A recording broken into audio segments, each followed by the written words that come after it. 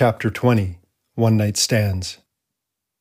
We tend to think that covering ourselves up with fancy clothes or expensive jewelry will make us feel more attractive and alive, and perhaps for a while it will, until the fashions change as they always do, and we're left with a closet full of expensive clothes that we just couldn't possibly wear anymore. As our purchases become outdated, however, we just might be able to notice our inner sense of self-worth fluctuate as well if we're watching carefully. We might discover that what we once longed for and were so proud of is now no longer enough, and as a result, we need something new to make us feel good. Oh, how these trends come and go. I can't believe I dressed like that, we groan as we look at old photos taken of us. Well, we should believe it. We should also believe that in 20 years, the pictures taken of us today will probably look just as embarrassing. Or perhaps we'll look back and long for how things were, forgetting how even at that time we may have been unconsciously trying to fit in with those around us, in our own unique way, of course. But wait, we might be thinking, buying new things makes my life exciting. Without them, my world would quickly become bland and boring. In order to discover true happiness and fulfillment, however, we need to look at our lives in a deeper light and realize that all pleasures found in outside attractions, including food, sex, shopping, and sports, are only temporary.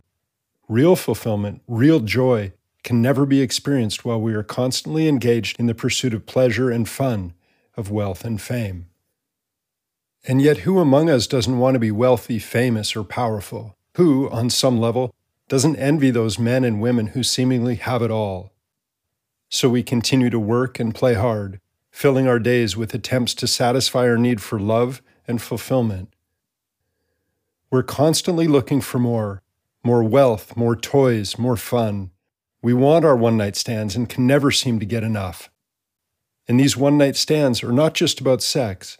They can take many forms, some decidedly healthier than others. Charging from bar to bar and drink to drink is a common one-night stand. Another is a big ski day with some friends, or staying up late watching too many episodes of that new TV series our coworker told us about. But skiing or TV, how can they be bad for us?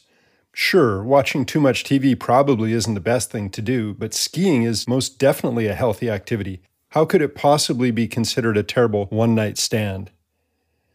To clarify, anything that is done solely to feel good can be considered a one-night stand because the satisfaction is only temporary. Whenever we look for pleasure or base our self-esteem in activities outside of us, we will never be fulfilled or at peace. When we place our emphasis on our acquisitions or our achievements, we can easily lose touch with our true self, our true feelings, and the beauty that is found in every moment. But who cares, we might say?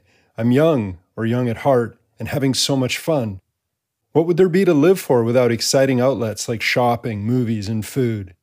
I get bored so easily and need my pleasures. If I was in a room all alone, I'd go crazy. Exactly. As long as we were looking for something to do or something to achieve or something to feel good about, we would become bored in a room all alone, or even a room full of fun things and people. We invariably tire of things when they fail to excite us and soon require stimulation from another source.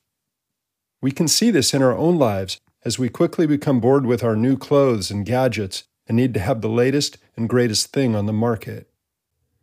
Always consuming and always wanting more, we are constantly looking for something that might satisfy the need within us for satisfaction and love.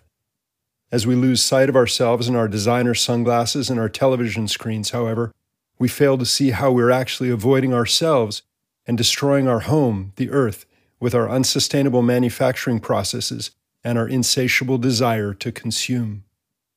Our downfall as humans, be we from a wealthy or an aspiring land, is that we too often look for a sense of self and security from something which can never provide it.